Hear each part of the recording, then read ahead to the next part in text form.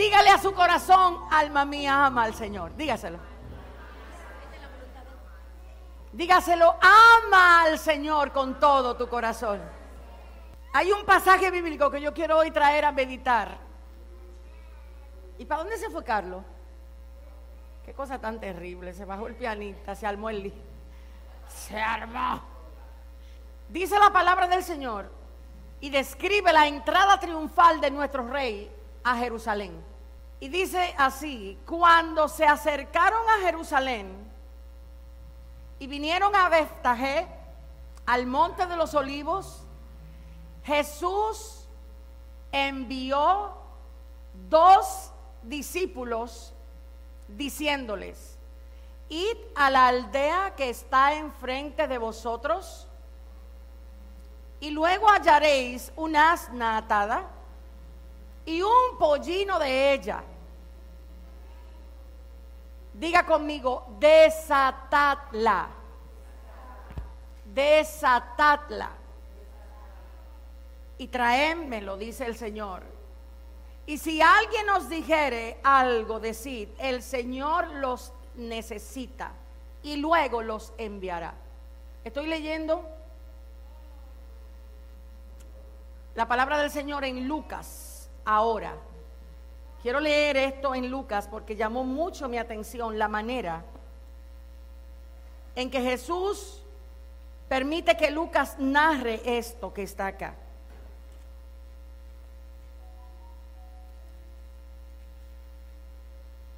Muchas personas en la iglesia del Señor tienen atado lo que a Dios le pertenece.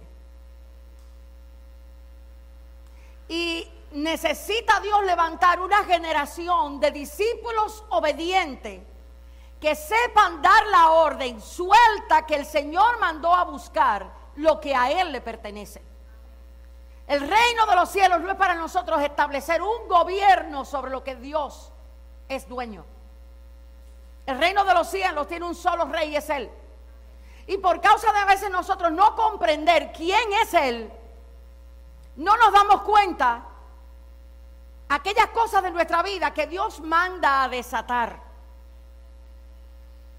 En el capítulo 19 del libro de Lucas, no sé si desde el 28 en adelante, vamos a ver.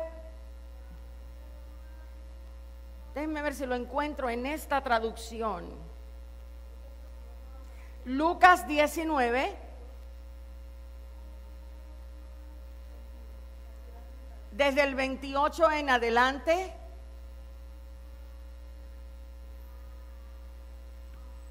¿Lo tiene? Dígame, ¿cómo que usted está vivo? Me gustaría oírlo en su casa, cómo le grita a su hijo, si le grita de la misma, con tanta tranquilidad como aquí. Estoy seguro que el vecino de 3 calles de arriba lo escucha a usted darle una orden a su hijo. El verso 28 dice, en la versión Biblia, palabra de Dios para todos: después de decir esto, Jesús siguió su camino hacia Jerusalén. Cuando estaba cerca de Betfagé y de Betania, en la colina que se llama Monte de los Olivos, envió a 2 de sus discípulos diciéndoles: vayan al próximo pueblo, cuando lleguen ahí verán a un burrito atado que nadie ha montado. Desátenlo y tráiganmelo aquí. Y si alguien les pregunta por qué están haciendo esto, díganle que el Señor, ¿qué cosa? ¿Quién lo necesita? Dígalo otra vez, ¿quién lo necesita? Aquí se está dando algo sumamente interesante. Vámonos hacia atrás. ¿Alguno de ustedes se acuerda cuando Dios a su pueblo lo estaba sacando de Egipto? ¿Recuerdan cómo fue la transición del pueblo de Israel hacia Egipto? Dios lo sacó de Egipto, pero la mente seguía esclava. Y por causa de una mentalidad de esclavitud, murieron la gran mayoría en el desierto. Hay gente que dice que en el desierto usted no muere, en el desierto se queda la mayoría de gente. Porque al desierto usted no va a ver los milagros de Dios, usted va a obedecer a Dios. Y a Dios tú no lo obedeces si tú no conoces su carácter, porque la naturaleza humana no te va a dejar obedecerlo. La naturaleza humana se levanta cuando la prueba viene en camino. Y ella comienza a hacer ideas de cómo defenderse, creyendo ella que sabe más que Dios. Entonces, cuando Dios comienza a tratar con su pueblo escogido, nación santa, real sacerdocio, pueblo adquirido por Dios, Dios conoce cómo el corazón tuyo va a actuar en el desierto en el que estás, en el trabajo donde estás, en los sueños que tienes, en lo que deseas. Dios conoce quién es el que tiene gobierno en tu vida. Puede que tú quieras decir, Dios es el que me gobierna, pero Dios te va a enseñar si realmente Él es el rey en tu vida. Entonces muchas veces nosotros no entendemos que Jesús con su palabra nos habla al día de hoy tal cual, en el momento como lo escribió. Cuando Lucas escribió esto, estaba pensando en ti y en mí. Muchos de nosotros, si entendiéramos cómo las escrituras fueron escritas y el Dios que la mandó a escribir, comprenderíamos el poder que actúa en Él y luego poderosamente en cada uno de nosotros. Pero aquí hay unas dimensiones que como iglesia necesitamos encontrar. Hay una dimensión en la palabra de Dios que los hijos requieren.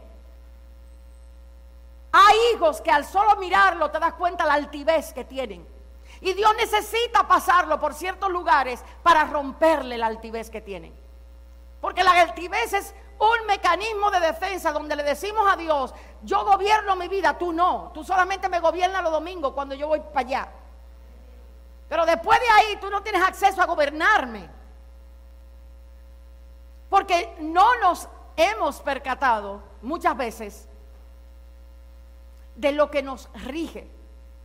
Cuando el pueblo de Israel sale de Egipto, lo primero que se enfrenta es a que Dios le entrega una serie de instrucciones que ellos, por puro placer, desobedecían cuando la prueba se veía más grande que el Dios que ellos tenían. ¿Por qué placer? Porque cuando usted escucha que ellos van en el camino, hay una porción de las escrituras donde ellos dicen que ellos evocaron el sabor de las cebollas y los ajos de Egipto. Y que ese sabor que ellos evocaron les hizo a ellos decir, yo me quiero ir para atrás otra vez. Porque cada vez que Dios va a llevarte a ti como iglesia a depender de Él, Él tiene que enseñarte donde tu mente encuentra placer, donde tu mente se encuentra segura, donde tu mente se acomoda. En el pueblo de Israel ellos se acomodaban en lo que ellos habían conocido en Israel, en Egipto, a pesar de ser esclavos. Ellos se habían acostumbrado a la esclavitud. Y cuando ya Dios viene a libertarlo, ellos siguen caminando con cadenas mentales, aunque ya no la tenían en las piernas. Y hoy la iglesia del Señor necesita entender que Cristo vino a libertarla de verdad, no de mentira. Y si hay algo que a usted lo está encadenando, usted necesita entender cómo romperse las propias cadenas que posiblemente usted mismo se está poniendo. Aquí yo veo que luego que el pueblo de Israel entra y toma la tierra, diga conmigo, prometida, ellos comienzan a manifestar el fruto del carácter con el que llegaron a la tierra prometida. Y ahí usted se da cuenta que ellos viven de acuerdo al Dios que le queda al lado. En ellos no hubo un esfuerzo, al menos que no se levantara alguien que le enseñara a ellos a conocer a Dios, a servir a Dios y a tener temor de Dios.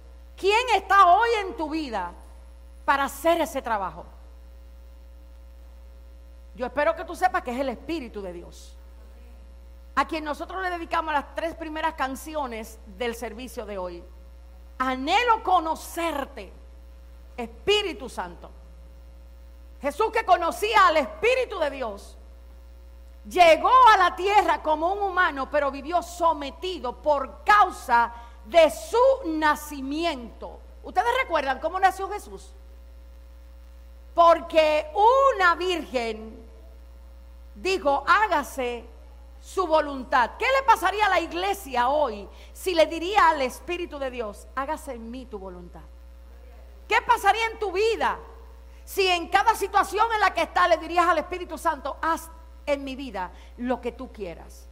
A veces complicamos mucho la jugada y es simple. En pequeñas cosas podemos aprender a obedecer a Dios. El que no lo obedece en pequeñas no podrá obedecerlo en grande. Entonces, el pueblo de Israel, el pueblo del Señor sale, Dios le dice, ve y toma.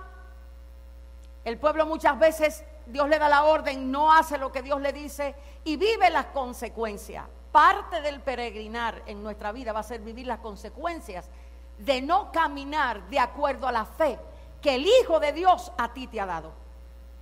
Tú necesitas salir de aquí entendiendo, yo quiero crecer en mi fe.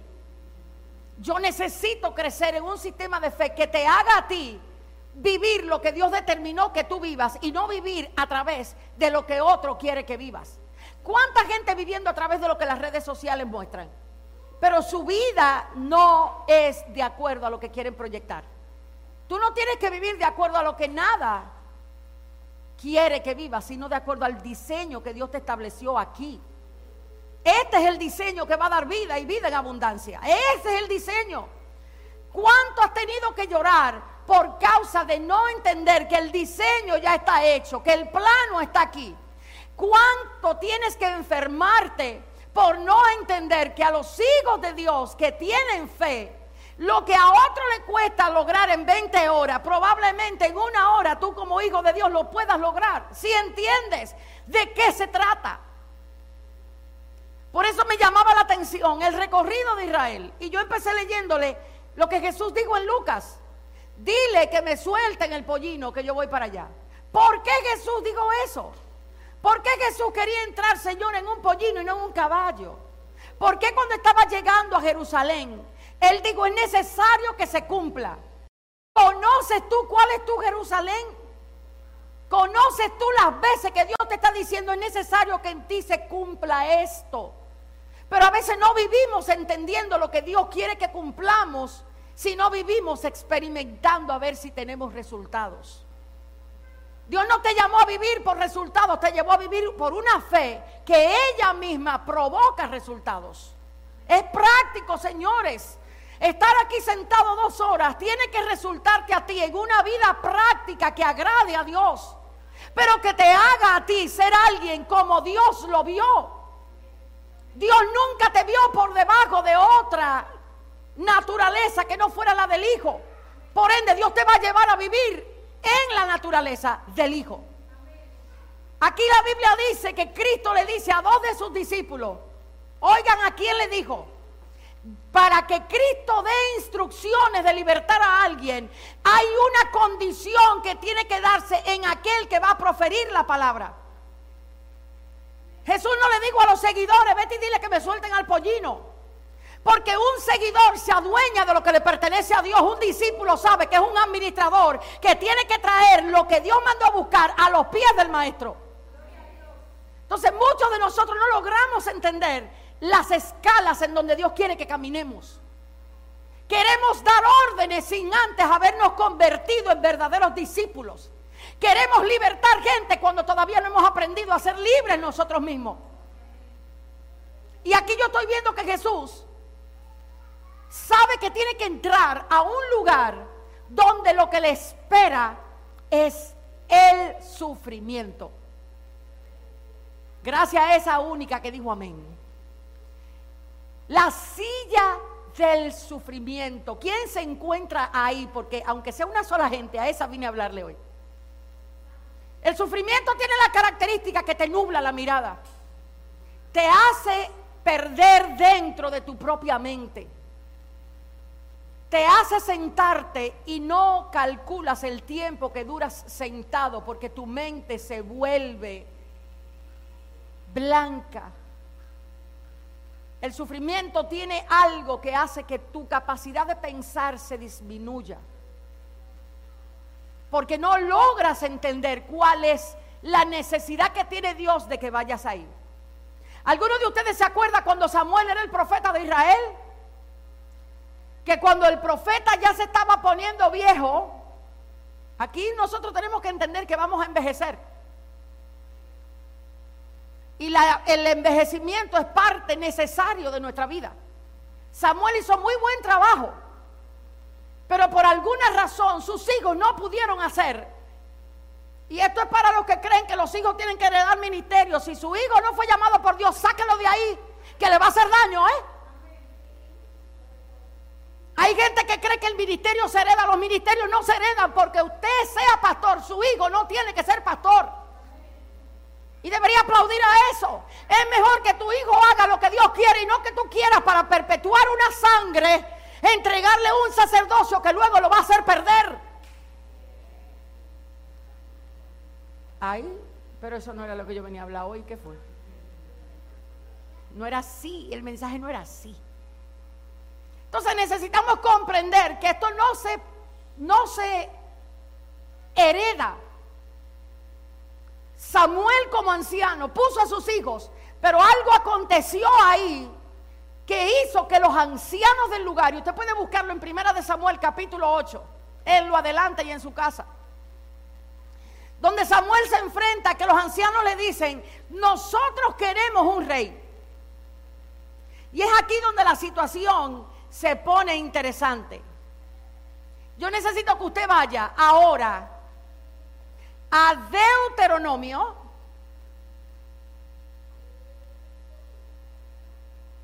(19), desde el verso 14. Y si usted quiere me lo deja leer a mí. Y métase en la lectura a través de lo que le voy a leer. Señálelo, por favor, señálelo. Y medite en eso. Porque ahí puedes aprender que hay gente que está viviendo lo que le pidió a Dios, aunque no le esté yendo bien. ¿Entendió eso que yo le dije? Hay veces que le pedimos a Dios cosas que no son las que Dios quiere, pero Dios te la va a dar. Para que aprendas que es mejor ser guiado por Dios que ser guiado por nuestro propio yo. A veces pedimos cosas por lo que la hora nos pide. Y esas no son las peticiones que el Espíritu de Dios requiere que los hijos hagan. Por eso es mejor que usted aprenda a decirle: Espíritu Santo, llévame a pedir como conviene. Porque a veces agotas tu fuerza diciéndole a Dios: dame algo, dame algo, dame algo, dame algo. Pero no estás preparada. Yo he oído madres que después que le pidieron a Dios un hijo por años y años, dicen: yo no nací para tener muchacho. Pero se te ocurrió un día que la felicidad tuya era el hijo que tú querías. Y hiciste del hijo la voluntad de Dios. Y el resultado es ahora que tienes casi una locura porque no puedes lidiar con un hijo. Dios no nos forma para vivir ahora. Dios nos está formando para vivir en la eternidad. Y muchos de nosotros, al no entender lo que eso significa, estamos afanados pidiéndole cosas a Dios que no sabemos si la necesitamos. ¿Cuántos de ustedes están entristecidos por cosas que le piden a Dios y Dios no le da? Sea honesto con usted, no conmigo. Si Dios no te lo ha dado hoy es porque no lo necesitas todavía. Tiene que decir amén fuerte. Si no te lo ha dado es porque no lo necesitas. El pueblo de Israel en 1 Samuel capítulo 8 le digo a Dios: danos un rey que nos gobierne. ¿Se acuerda de la tierra prometida? Sal, que te voy a dar una tierra. Ven, Israel, que yo te voy a enseñar el lugar a donde vas a ir. Y el pueblo comienza a caminar y ve una tierra prometida. Cerca de cruzar, ¿qué pasó? El líder, el hombre de Dios llamado Moisés, tuvo que morir. ¿Por qué? Porque justamente antes de llegar perdió la paciencia. Y no le dio la gloria a Dios como Dios requería. ¿Qué puede quitarte a ti la paciencia? ¿O tú crees que la paciencia es algo que nosotros vamos a cultivar de manera fácil? La paciencia es un fruto del Espíritu Santo y no se va a cultivar de otra manera que no sea siendo expuesto a una prueba de la que tú no tienes control ni dominio.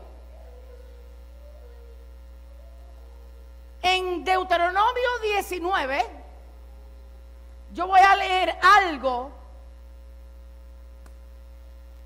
que Dios le dijo a Moisés: escribe, para que cuando ocurra te des cuenta que siempre supe lo que el pueblo quería. Hay gente que cree que Dios no sabía que el pueblo iba a pedir rey cuando Samuel estuviera siendo viejo. Y en Deuteronomio 19 nos damos cuenta que Dios le estaba diciendo al pueblo de Israel: al final ustedes van a seguir pidiendo lo que ustedes quieran. Aunque yo me les revele, aunque yo esté aquí, la condición primaria del corazón es anhelar lo que Dios no es. Y eso debería darnos tristeza, porque al día de hoy somos igual que el pueblo de Israel. Anhelamos no lo que Dios quiere darnos, sino lo que a nosotros nos gusta. Por eso nuestro carácter no cambia. Por eso nosotros damos tanta agua a beber, porque andamos buscando los placeres de la vida y no la transformación que nace de una vida sometida a Dios. Y necesitas hoy entender cómo vas a definir tu camino. Dios le enseña a Israel a través de Moisés algo interesante. Dice: cuando hayas entrado a la tierra que Jehová tu Dios te da. Repítalo: ¿quién te lo dio? ¿Quién te lo dio? ¿Quién te dio el trabajo donde estás hoy? ¿Quién te dio la profesión que tienes hoy? ¿Quién te dio la capacidad que tienes hoy? Y si fue Jehová que te la dio, ¿por qué la estás usando para tu propio bien y no para el bien de Dios?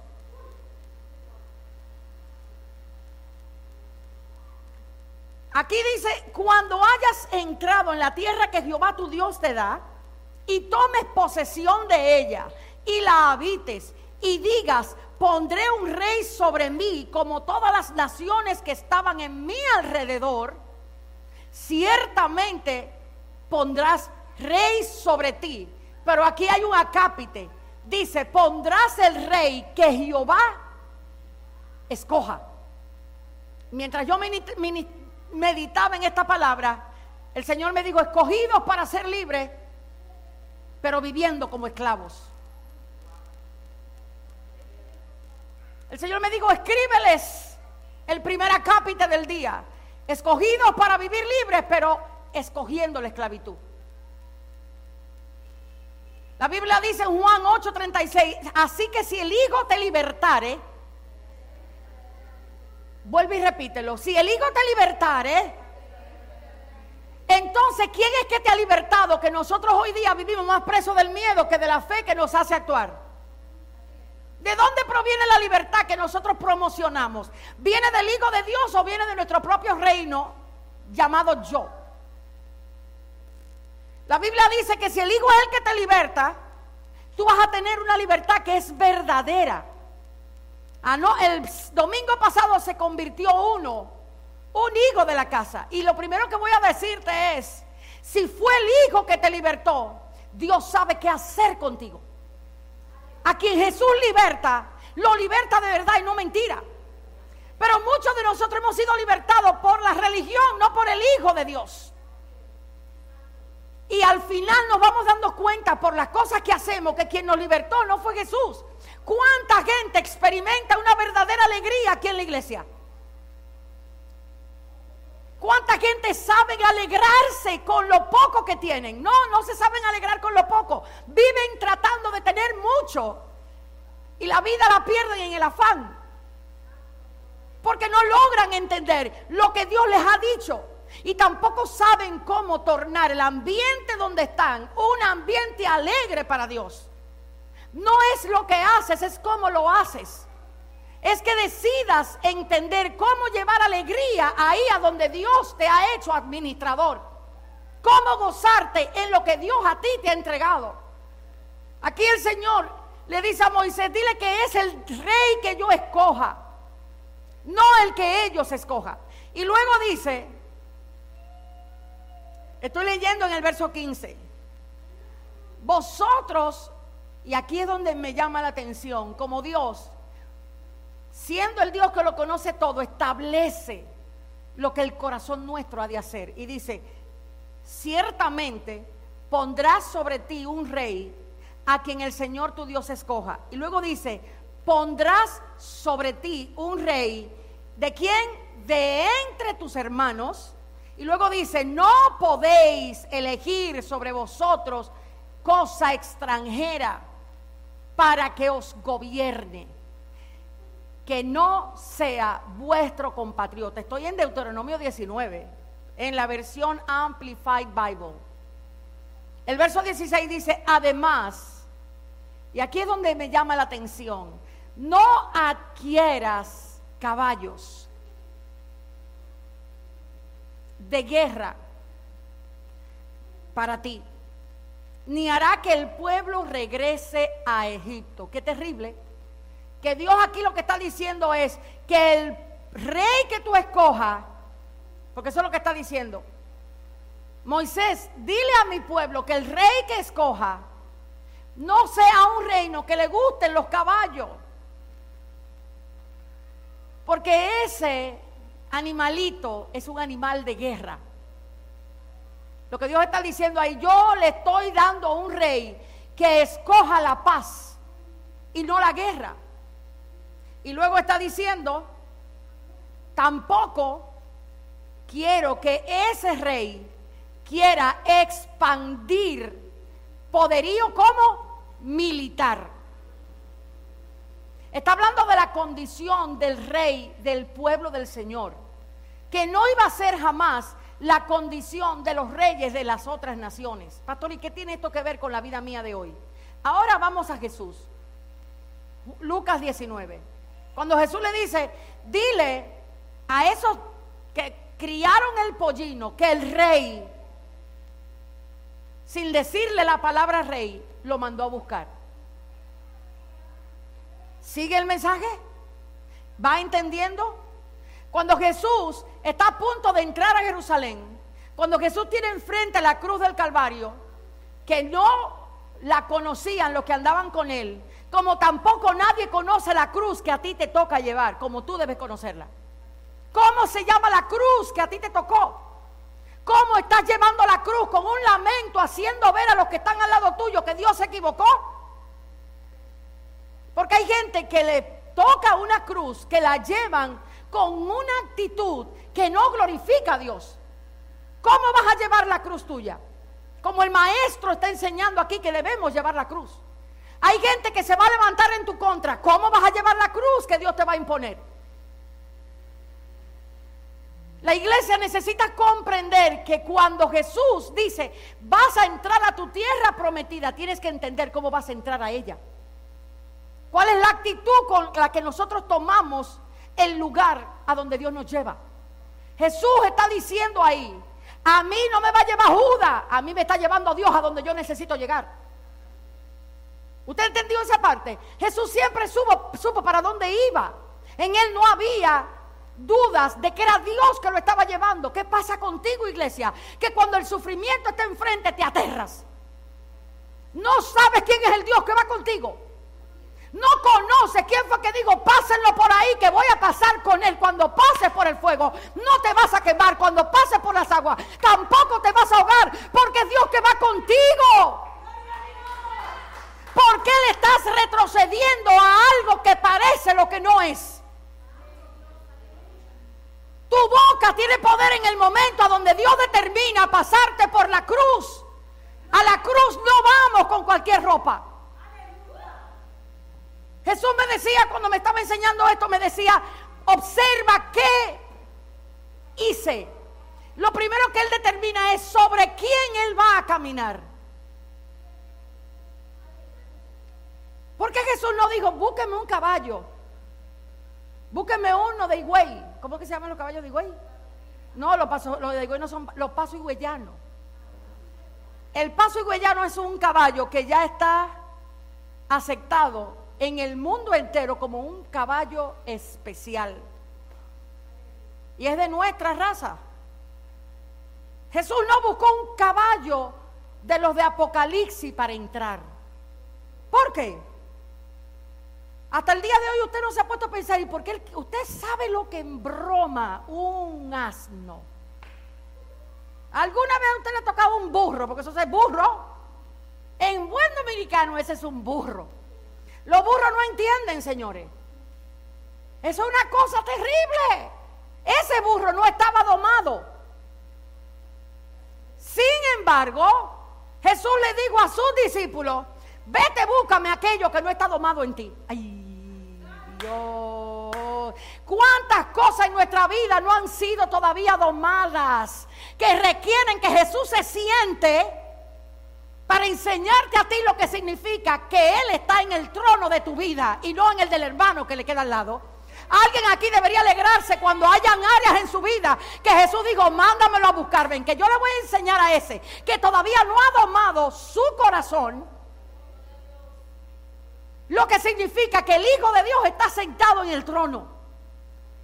Jesús no tomó un caballo con experiencia. Jesús no buscó un caballo que a él lo hiciera parecer lo que no era. Cuando Dios está hablando de esta escritura, está hablando del rey que Dios escogió, no del rey que el hombre eligió. La iglesia ha escogido un rey que le dé a su ego promoción, y Dios escogió a un rey que le dé a su corazón lo que requiere, que es aplastarlo hasta el punto de glorificar a Dios. Entonces nosotros como iglesia necesitamos comprender como nunca antes qué cosa de nuestra vida está atada. Yo creo que hoy lo que muchas veces, o diría, lo que puede estar atado en nosotros es la voluntad. La voluntad es la que te dice para dónde vas. La voluntad es lo que te dice a qué le vas a dedicar tiempo. La voluntad es lo que te dices a qué le dedicas tu dinero. La voluntad de la iglesia del Señor necesita a Jesús sentado sobre ella. A Jesús ahí sentado.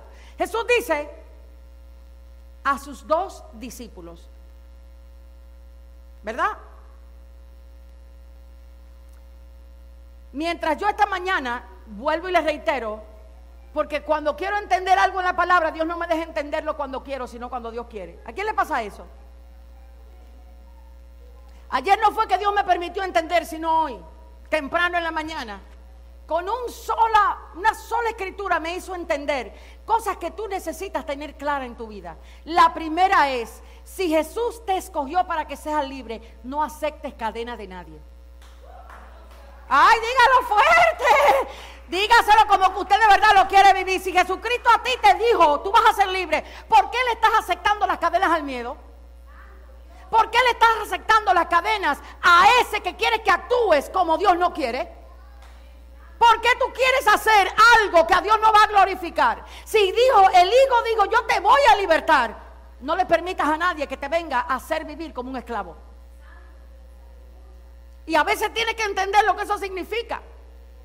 Cuando tú no haces lo que otro quiere, a veces te vuelves esclavo de ese.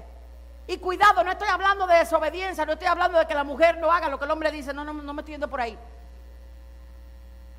Me estoy hablando de las cosas que te detienen de tal manera que no puedes hacer lo que realmente Dios quiere. ¿Qué es lo que Dios quiere? Que seas un buen administrador, que seas un buen mayordomo, que gobiernes bien tu casa, que no le tengas miedo a algo que Dios te diga, hazlo, que no tengas temor de emprender, que no te conformes con la seguridad que te da el no tener nada, que empieces a encarar quién es tu Dios dentro de ti para que afuera puedas administrar lo que Dios te va a entregar. Otra de las cosas que el Espíritu de Dios me trajo, me dijo: detente y dile a ellos, es Dios quien nos da las cosas, entonces esperemos con paciencia. No es lo mismo esperar con paciencia que esperar. Hay gente que cuando Dios detiene lo que está a punto de entregarle, se desesperan.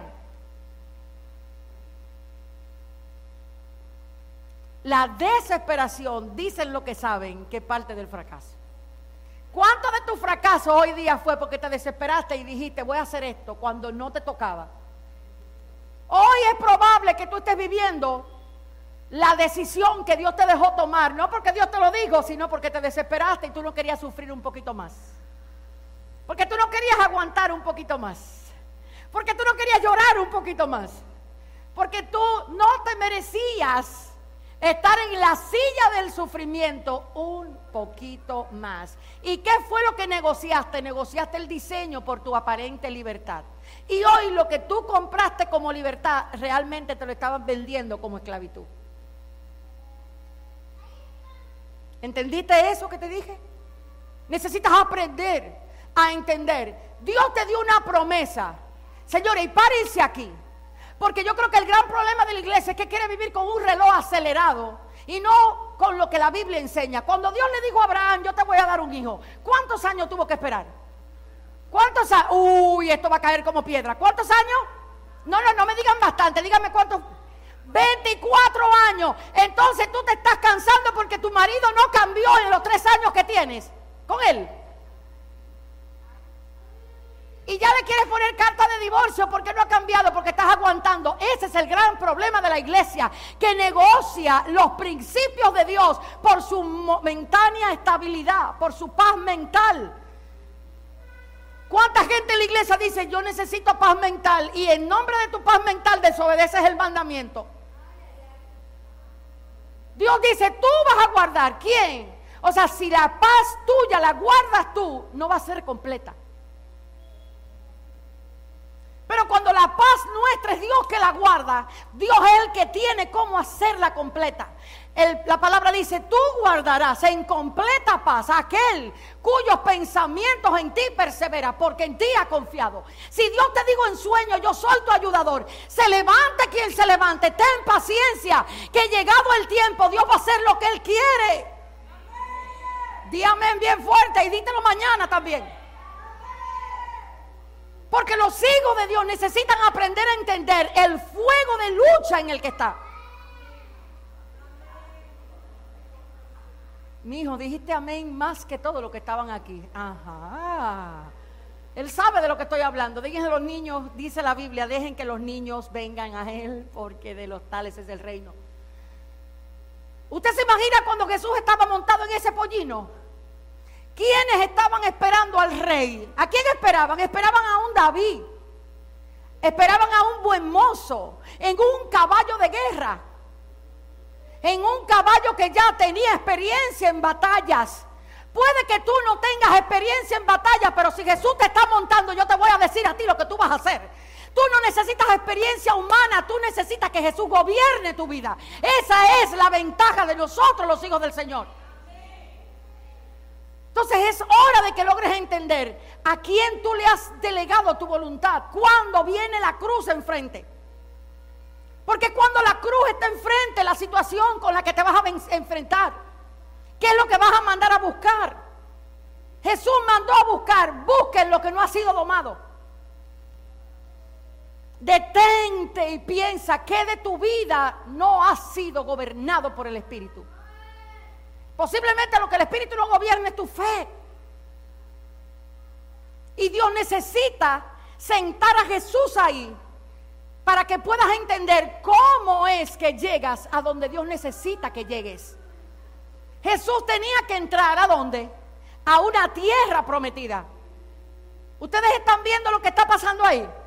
Ahí lo que está aconteciendo es que lo que Dios le dijo al pueblo de Israel, van a entrar a la tierra prometida, se estaba empezando a cumplir en el Hijo de Dios, que iba a entrar a la tierra prometida como se tenía que entrar, no como se quería entrar.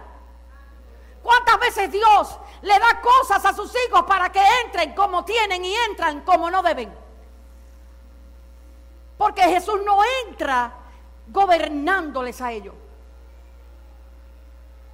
A mí me llamó tanto la atención cuando el Señor me dejó y me detuvo cuando leía esta escritura en el punto número 3, y me tuve que detener al escucharlo decir, dile que no dejen que las cosas les posean. Fíjense, vaya al verso 19, al verso 14, por favor, de Deuteronomio.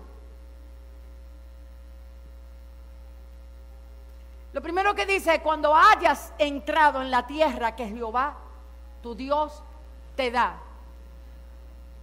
Y tomes posesión de ella. Y tomes posesión de ella. No que ella te posesione a ti. ¿Observas la diferencia de eso? Muchas veces Dios te entrega algo y tú vuelves eso que Dios te entregó la causa de tu peregrinar en la tierra, cuando Dios no te lo entregó para eso. ¿Cuántas mujeres después que se casaron hicieron la fuente de su felicidad al marido? ¿Cuántos hombres después que le dieron un trabajo hicieron del trabajo toda su vida? Yo voy a poner una pareja aquí de ejemplo. Casi nunca lo hago, pero lo voy a hacer. Carlos y Celi, aquí casi todo el mundo conoce a Carlos y Celi. Uña y mugre, dirían en México. No vas a encontrar a Carlos si Celi no está por ahí. Y no vas a encontrar a Celi si Carlos no anda cerca. Y bueno es verlos cuando hay que comprar algo. Como el santo hombre dice, ella es la dueña de los cuartos. Pero cuando ella tiene que dar un tarjetazo, el marido dice, te estoy chequeando el dedo, te estoy chequeando a ver si el dedo va como es. Hay una sinergia en lo que debe de ser el matrimonio, que es digno de poner de ejemplo. Porque a veces Dios nos entrega cosas y lo que hacemos es que lo hacemos nuestro dueño, nos hacemos dueños de eso. Y no entendemos para qué Dios nos lo entrega. ¿Cuántas cosas Dios quiere darte? Y tú estás listo para que eso no te administre a ti, sino tú administrarlo. ¿Cuánto? ¿De verdad estamos listos? Le estamos pidiendo a Dios una prosperidad que quizás no sabemos cómo la vamos a manejar. Porque no hemos logrado que Cristo esté sentado en el centro de nuestro corazón. A veces hemos permitido que los sueños de cosas por adquirir nublen la obediencia que hoy requerimos como hijos del Señor. Entonces tú quieres realmente prosperar, no te hagas dueño de las cosas que le pertenecen a Dios. Administralo. Administralo con bien. Y lo primero que yo quiero preguntarte es, ¿cómo administras el tiempo? Tu tiempo en la realidad de tu vida, ¿cómo la administras? ¿Eres hoy lo que Dios ha visto o te estás mirando por debajo de lo que Dios quiere que veas? ¿Cómo vas a lograr caminar en lo que Dios quiere? ¿En qué área de tu vida tú no te sientes que estás haciendo lo que de verdad puedes hacer? Amados, la iglesia del Señor tiene que ser práctica. Jamás la llamaron a ser teórica. Y si algo sabemos nosotros vivir en la silla, lo que decimos. Pero cuando nos toca salir, nos complica el asunto. Porque entre la práctica y la teoría está faltando. Entonces, si hoy Dios te preguntara, yo te di 24 horas del día. Hay personas que su mente trabajan 58 horas. Y hoy tienen una crisis de ansiedad que no pueden con ello. Porque su mente les gobierna hasta tal punto que ellos no tienen tranquilidad. ¿Qué tranquilidad tienes tú? ¿Cómo manejas el tiempo? Otra cosa que hoy Dios tiene que preguntarte es, ¿cómo manejas tus relaciones? Las relaciones que tú tienes se vuelven todo para ti. ¿O entiendes que Dios debe ser primero para que luego sepas cómo manejar la relación que Dios te ha entregado? Si tú no puedes pasar tiempo con Dios, tú no vas a saber ser equilibrado con las personas, porque te vas a llenar de las personas y no de Dios. Y aquí voy a hacer un paro. Muchas veces nosotros como pastores queremos ayudar a las personas y tratando de ayudarlas les desayudamos. Porque en vez de enseñarles a ustedes a ir a donde Dios, queremos volvernos la voz de Dios para ustedes. Un pastor no está para ser la voz de Dios para ustedes. La voz de Dios es la palabra. Entonces muchas veces usted no logra entender cuál es la prioridad de Dios. La Biblia dice que Jesús es el buen pastor.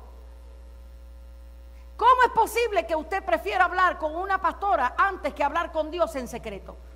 Y peor el pastor que le permite a su oveja hablar con él si no ha hablado con Dios todavía. Los pastorados hoy día están mucho basados en la codependencia, a donde el pastor endiosa su función, y el pastor no está para eso. El pastor está para enseñarte. ¿Hablaste con Dios? No, ¿y qué tú tienes que hablar conmigo? Si tú no has hablado con Dios, ¿a qué vas a hablar conmigo? Tú tienes que entender que tú tienes un acceso libre. Acercaos con confianza al trono de la gracia para que encuentres misericordia en el día del oportuno socorro. Hay momentos donde el pastor no va a llegar, pero si el pastor te enseña a conocer la voz de Dios, tú vas a estar en pie y fuerte y vas a venir al pastor a decirle: pastor, te busqué pero no te encontré. Pero el testimonio es grande. Porque te enseñé a ver a Dios en la Escritura, no a nutrirme de tus historias. Por eso es que Jesús, cuando va a entrar a su pueblo, a la tierra prometida, lo primero que le hace saber al reino a donde está: es mío, no te pertenece. Y es duro cuando Dios te dice: eso que tú valoras como si fuera tuyo, no es tuyo, es mío. ¿Qué cosas en tu vida tú le has dado un valor como si fueran tuyos? Y Dios te está diciendo: no, eso no es tuyo, eso es mío. Dime, ¿qué cosa? ¿Con cuánto Dios puede contar en su tiempo para que en sus casas realmente oren por la iglesia del Señor como requieren? Como Cristo requiere. Entonces, cuando el Señor me decía: yo les doy posesiones, pero no para que ellas se adueñen de ello. Haz la lista de las cosas que se están adueñando de ti. Hazla. Porque es probable que por eso haya desequilibrio en otros lados. Cuando nosotros no tenemos tiempo para oír a nuestros hijos, peligro. Cuando estamos tan rápidos que no nos damos cuenta, peligro. Cuando no tenemos tiempo de calidad, ojo, iglesia, el diablo no quiere otra cosa que tu familia. No quiere otra cosa. A él no le interesa la iglesia con mucha gente. Le interesa la iglesia que tenga mucha gente y que ninguno tengan convicción de obediencia a Dios. Eso es lo que él busca. Y tu familia va a querer amar a Dios de acuerdo a cómo ellos vean que realmente seamos. A Dios no se impone, a Dios se revela. Y hay gente que necesita entender que cuando quiso imponer a Dios en su familia se fue, aunque su cuerpo se mantuvo ahí.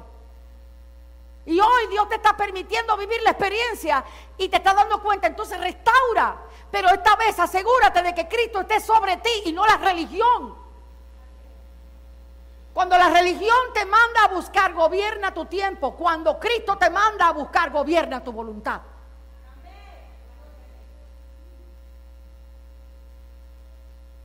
Lo último que el Señor me dijo para decirles a ustedes en el día de hoy fue: cuidado con lo que decimos. Somos escogidos semejante a Dios y no semejante al mundo.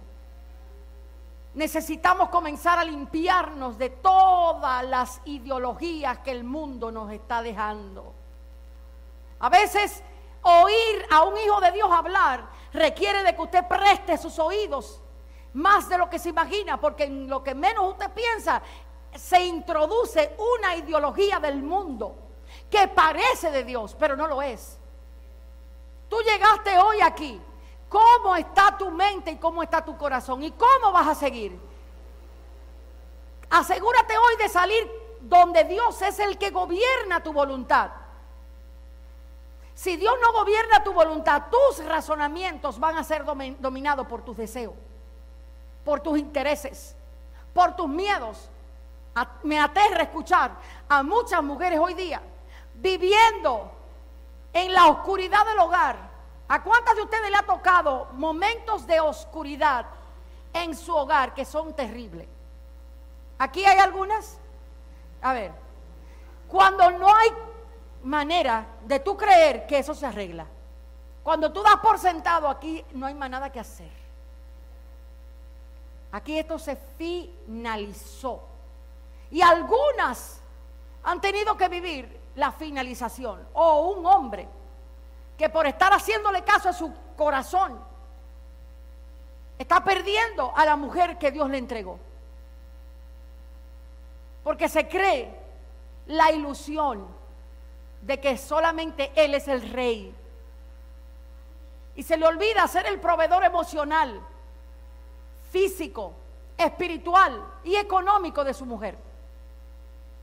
Por eso es que hay que traer el diseño de vuelta de manera adecuada, y nos va a costar, hermanos, porque el mundo lo menos que quiere es el diseño de Dios. Y la iglesia en muchos lugares lo único que no quiere es el diseño de Dios.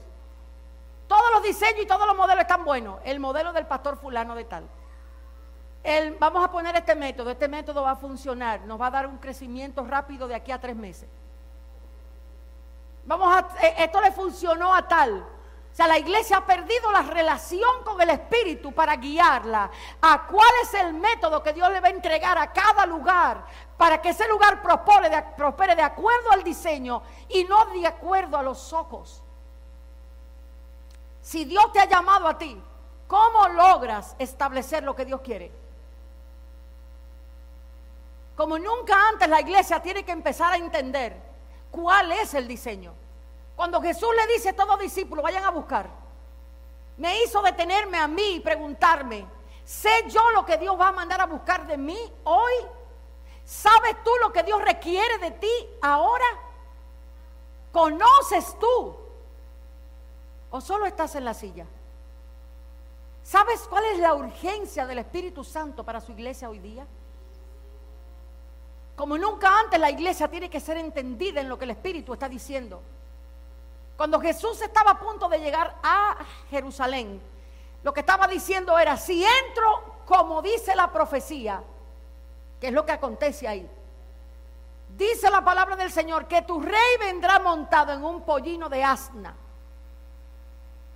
Jesús no vino a montar lo que a él le era, lo que le parecía. Él tuvo que ir a las Escrituras para que entendiera cómo debo entrar a la tierra prometida. ¿Cómo se llama tu tierra prometida? ¿El matrimonio que se quebró? ¿Cómo vas a entrar a él? ¿Cómo vas a entrar a él? Algunos dirán, no, yo no quiero eso ya, pastora. Yo no te estoy preguntando si tú lo quieres. A mí no me interesa si tú lo quieres o no. Y el problema de la iglesia es que está negociando con Dios lo que Dios no quiere negociar. Dios no quiere que negocie su obediencia. Y hay gente que le está diciendo a Dios, otra vez no. ¿Y qué sabes tú si te toca otra vez la silla del sufrimiento? Porque no te aprendiste la primera lección de que era la manera de Dios y ahora lo vas a tener que vivir otra vez. Y alguien está diciendo aquí, a mí no me profetice eso que yo no quiero. No. Eso no es lo que quieres. Te tengo noticias, no me interesa. Hay cosas que si es por lo que tú quieres, tú estuvieras volando en un avión ahora mismo, directo a Dubái. Pero no es para ahí que Dios quiere que tú vayas. Es para el Dubái de tu casa, bregar con tus hijos, con tu marido. Que dicho sea de paso, no es tu marido porque lo sacaste. Pero en Dios todavía lo es. Aquí no hay mujeres que han vivido la experiencia de estar desligada a un hombre mentalmente y Dios diciéndole, ese es el tuyo. Por lo menos Guillermina dijo que sí. No voy a mirar por otro lado para que no vayan a decir que estoy... Es que esa es la realidad, señores. Cuando yo le dije a Dios, me voy a divorciar de mi marido, lo único que yo hablaba era divorcio, divorcio, divorcio. Yo oraba divorcio, profetizaba divorcio, comía divorcio. Usted no ha vivido eso, y me divorcio y profetizo divorcio, y él llega a la casa y ese no es el ungido del Señor para mí. Y Dios por otro lado diciéndote, en serio, cariño, eso no fue lo que tú... Ese es el pollino de Ana que vas a tener que dejar que yo mande a buscar. Entonces tenemos que ser prácticos, restaurar la instrucción y el diseño, y no la teoría con la que nosotros queremos presentarlo y venderlo al mundo. Tenemos que encerrarnos a buscar el diseño. ¿Cuántos años yo duré pidiéndole a Dios divorcio? Fueron 2 y medio. Porque yo no pude perdonar la infidelidad. Yo duré 3 años que si veía a la mujer la mataba. Sí, yo estaba en la iglesia cuando eso. No, yo no estaba en el mundo, era en la iglesia que yo estaba. Ahí. Cantando tu fidelidad es grande renuévame, y Señor Jesús. Yo lo cantaba el domingo y el lunes cuando veía a la diabla quería matarla.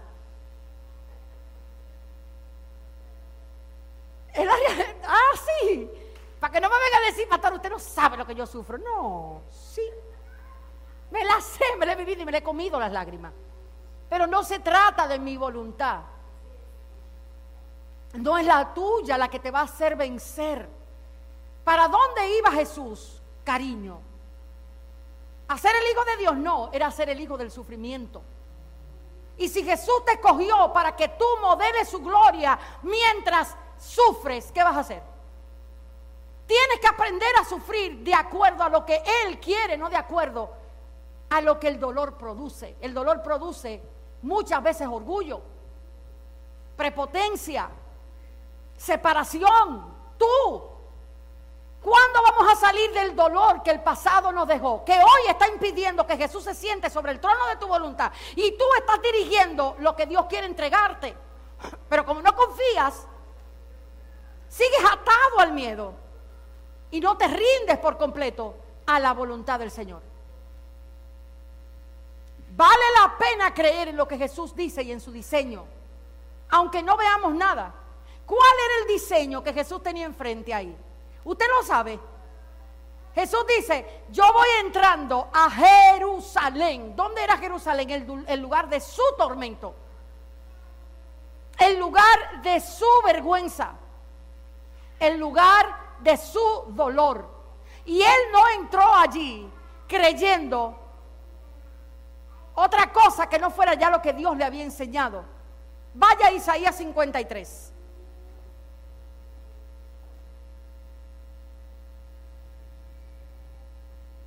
Y con esto termino hoy.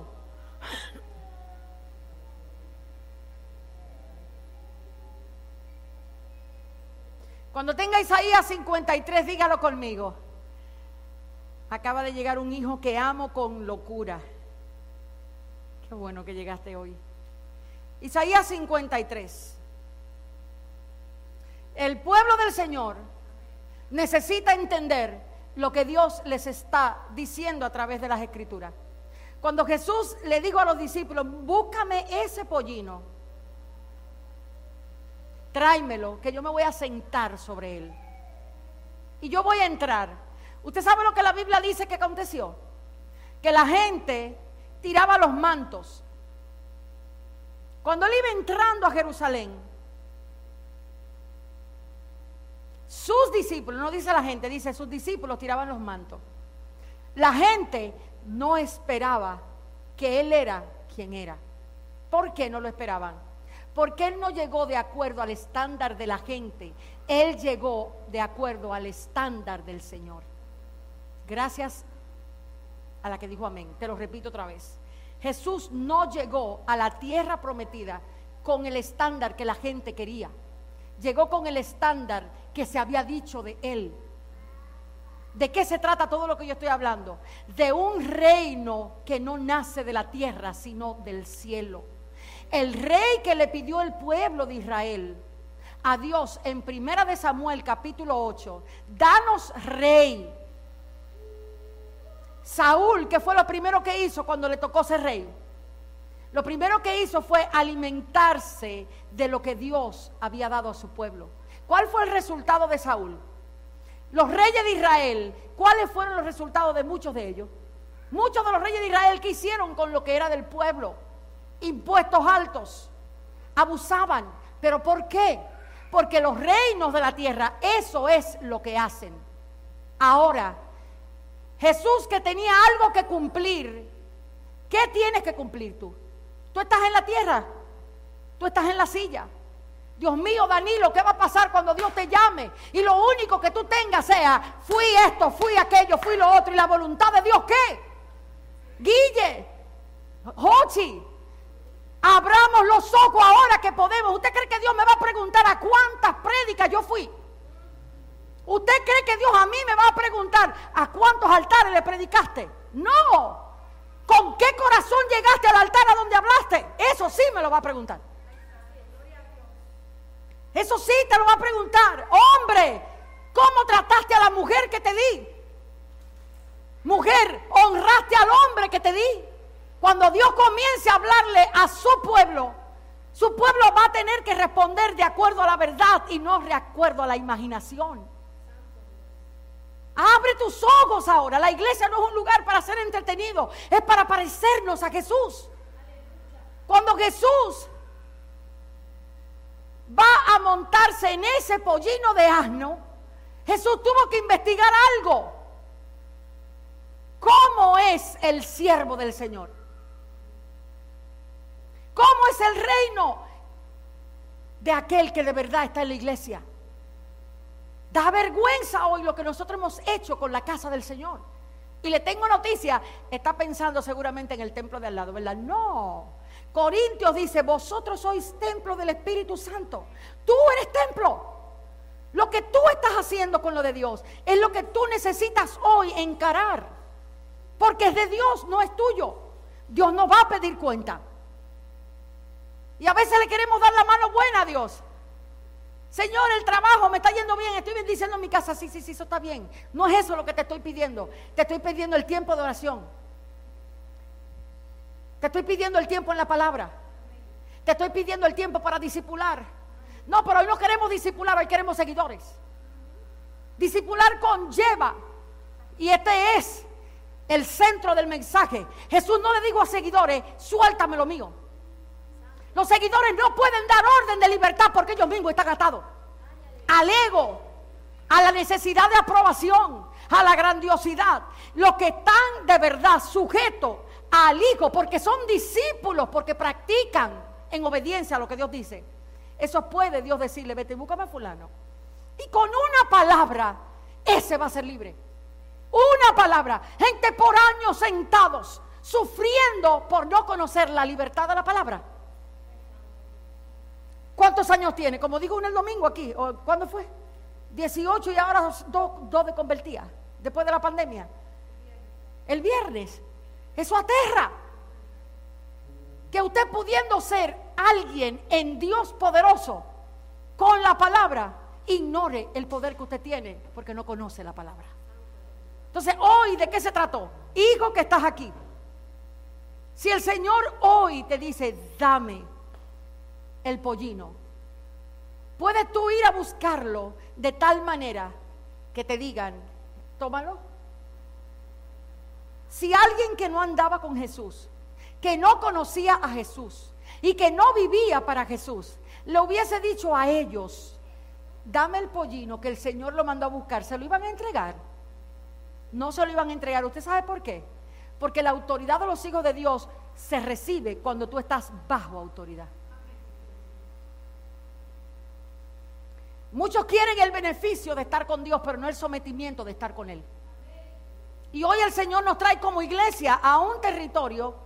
Apenas tenemos, creo que menos un mes y medio. Tenemos un mes y medio aquí.